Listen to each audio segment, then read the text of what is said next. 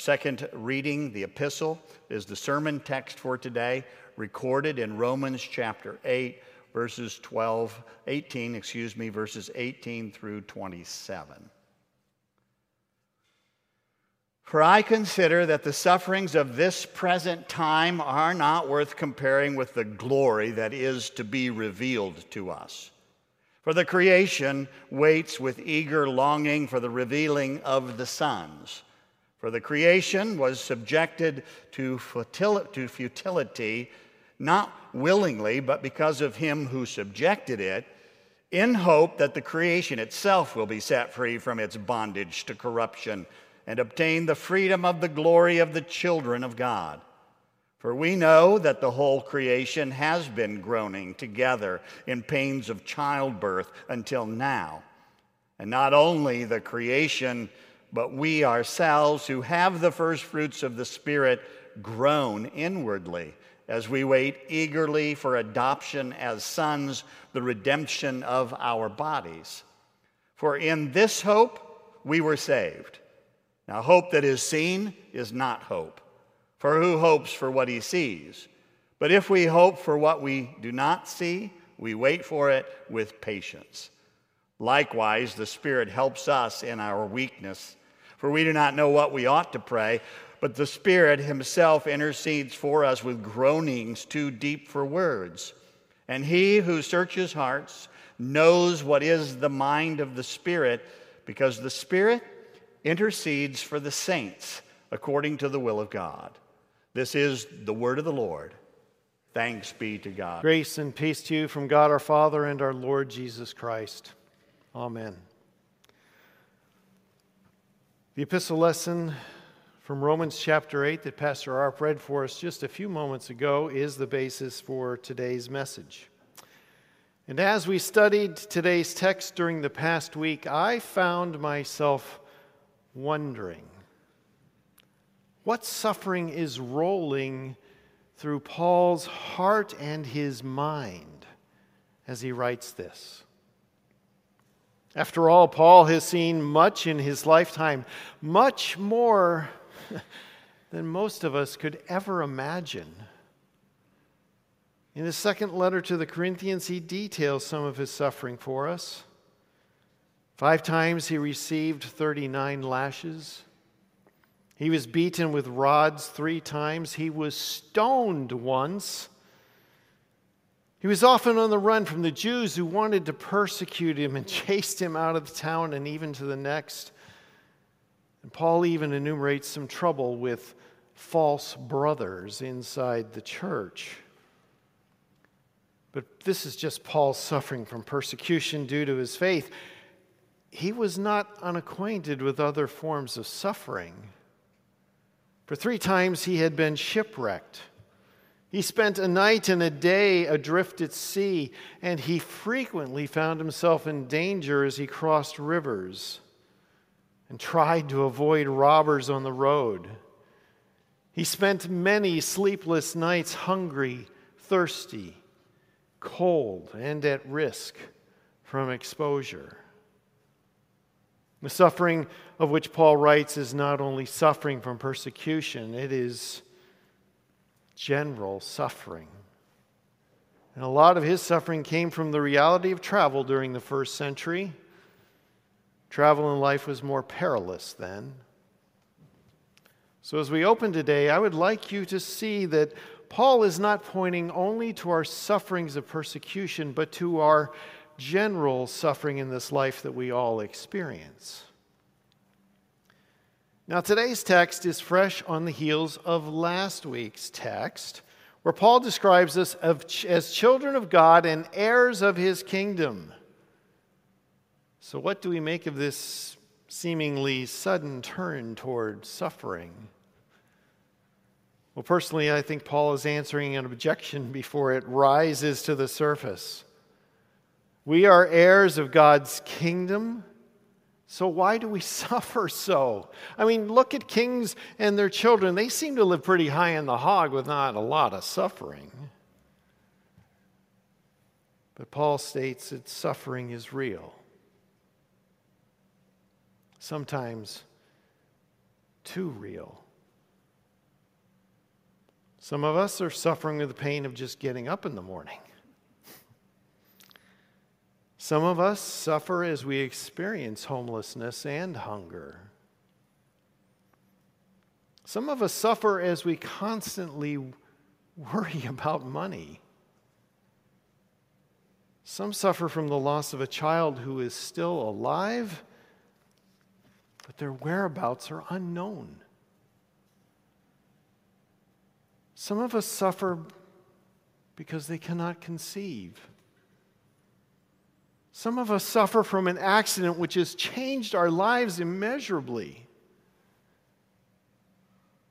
Some of us suffer from the effects of a crime that was committed against us, leaving us unable to trust people or even feel safe.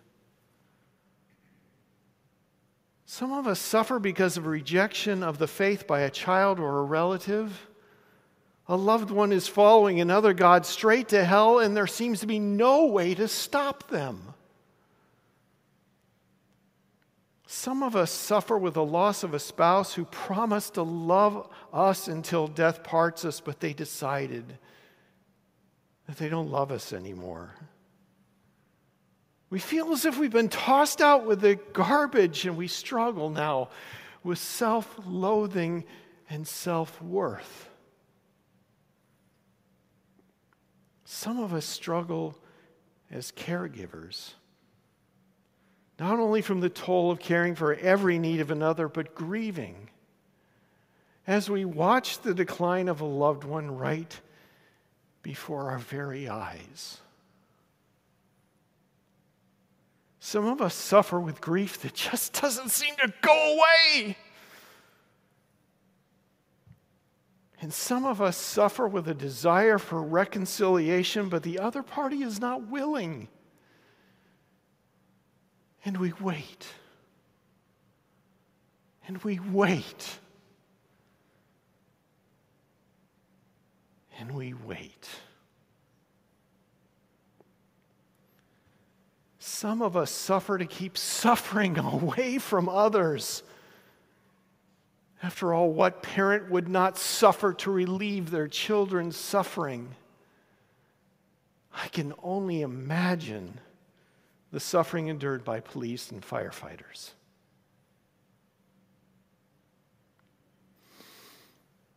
Now, please allow me to pause here for a moment. That list was hard. It didn't list every single type of suffering, but it hit many that affect us and people that we know. I know that there's even more in your life, much more. Every single one of you is suffering, and I cannot know every moment of your suffering. But your suffering is well known not only in your heart, but in the heart of your Father in heaven.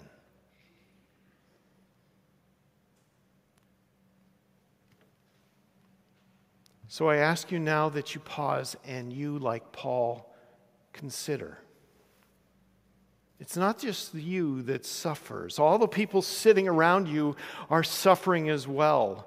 Everyone suffers from the effects of sin in this world, and Paul is now helping us to understand this as he extends this suffering to all of creation, liking the suffering of creation to the pain of childbirth. Now, I'm not even going to even try to understand the pain of childbirth. After all, I am a man.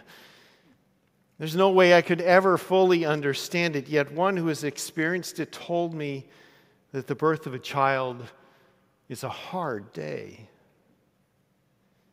I'm pretty sure she was exaggerating. And thank you for laughing. But seriously, Paul uses the metaphor of the pains of childbirth to personify the creation so that you can see your frustration with suffering. So he can pause your mind long enough to hear that you have received the first fruits of the Spirit. The first fruits of the Spirit is an interesting turn of phrase. One commentator gave a fairly succinct response that I think will help us with this turn of phrase this morning. In Old Testament times, God commanded his people to offer the first fruits of the harvest to him. For the believers to cheerfully offer the first of the crop to the Lord, it implied their trust and confidence that God would be giving them more later on. As such, the first fruits came to be looked at as a pledge, a token, God's down payment, assuring that God would give them the rest of the harvest also.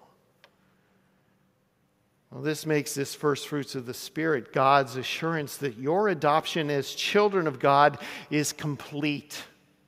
It is a down payment that pledges to bring to fruition the completion of our restoration as children of God. And Paul points us to this very fact as he tells us that we await the redemption of our bodies. No more pain.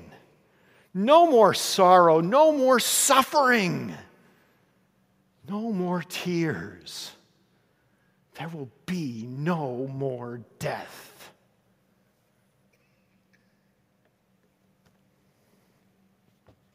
This is the sure and certain hope for which we were saved. And in our suffering, this helps. So just what is Paul doing here? Well, he is pointing us forward. He points us past the inevitable product of our sin, which is death, to the resurrection of the flesh and life everlasting to come, the new heaven, the new earth, and the redemption of our bodies. But why here at this moment? To help us not lose sight of our future in our suffering. A future that is coming despite our suffering. It's like poking Satan in the eye when he brings suffering our way and reminding him of our new reality with just two simple words. You lost. Paul, through the work of the Holy Spirit, points us towards that second coming of Jesus so that we might have something to look forward to, and that is a powerful thing. And if you don't believe me, some among you already know that there are 155 days before Christmas.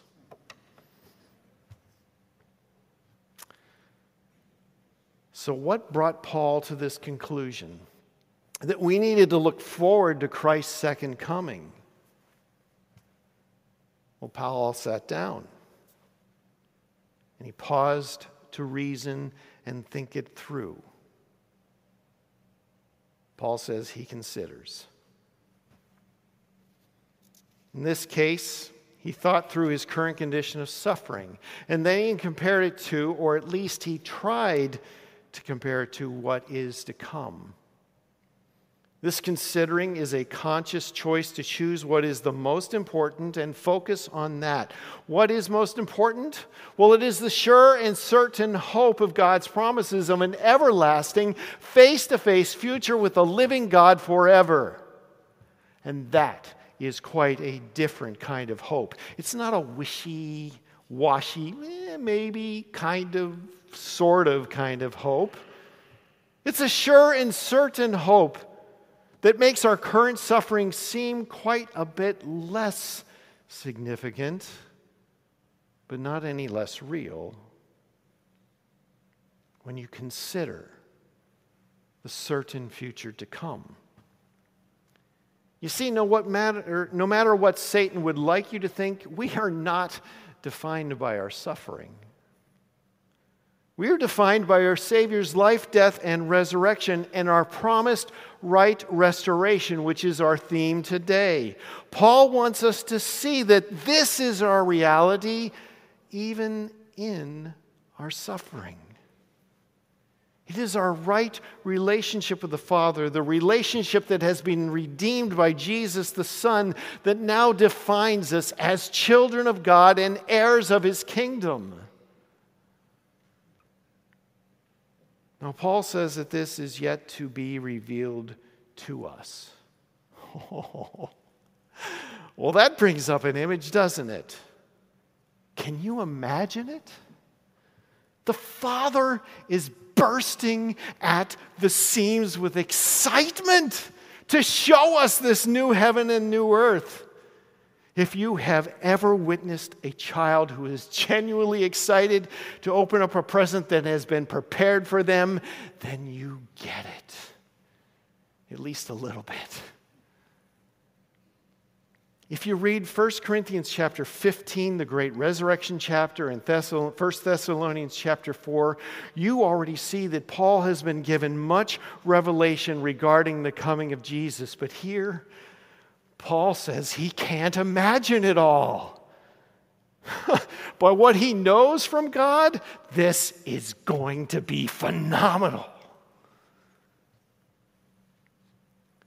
But of course, wait. There's more. Even while you groan inwardly, every moment of your suffering is well known to your Father in heaven, for the Holy Spirit Himself intercedes for us with groanings too deep for words.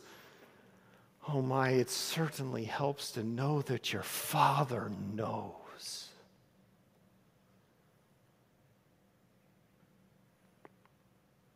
Did you come here today to feel good? Or did you come here today to have your heart awakened? Did you not hear last week that you were heirs of God, fellow heirs with Christ, provided we suffer with Him in order that we may also be glorified with Him? All of this is only possible because of Jesus Christ. His incarnation brought Him into our suffering so that His suffering would bring about the removal of our suffering forever. His suffering was a hard day, for in it He was removed from the presence of the Father. His birth, perfect life, suffering, and death redeemed us from the cost of our sin, and His resurrection from the grave defeated death and the devil himself. It was His hard day that now enables you to receive that awakened heart so you can see yourself as you truly are, a child of God, a child of the Father. The one who has everlasting life to look forward to in the new heaven and the new earth to come. That helps. In the midst of your struggles and your suffering, keep your focus there. It will help you to give thanks in all circumstances, even in the midst of your suffering. It will also help keep your inward groaning from clouding your ability to see the suffering of others. We so quickly turn inward when we suffer. But by keeping our eyes on the restoration, keeping our eyes forward on that restoration to come, we will be able to shift some of our focus off of ourselves so that we can see the suffering of others and bring aid as we are able. The focus on the restoration to come, which is the complete fulfillment of our adoption as sons, is the reception of the promised inheritance. It is the key to seeing more than our suffering.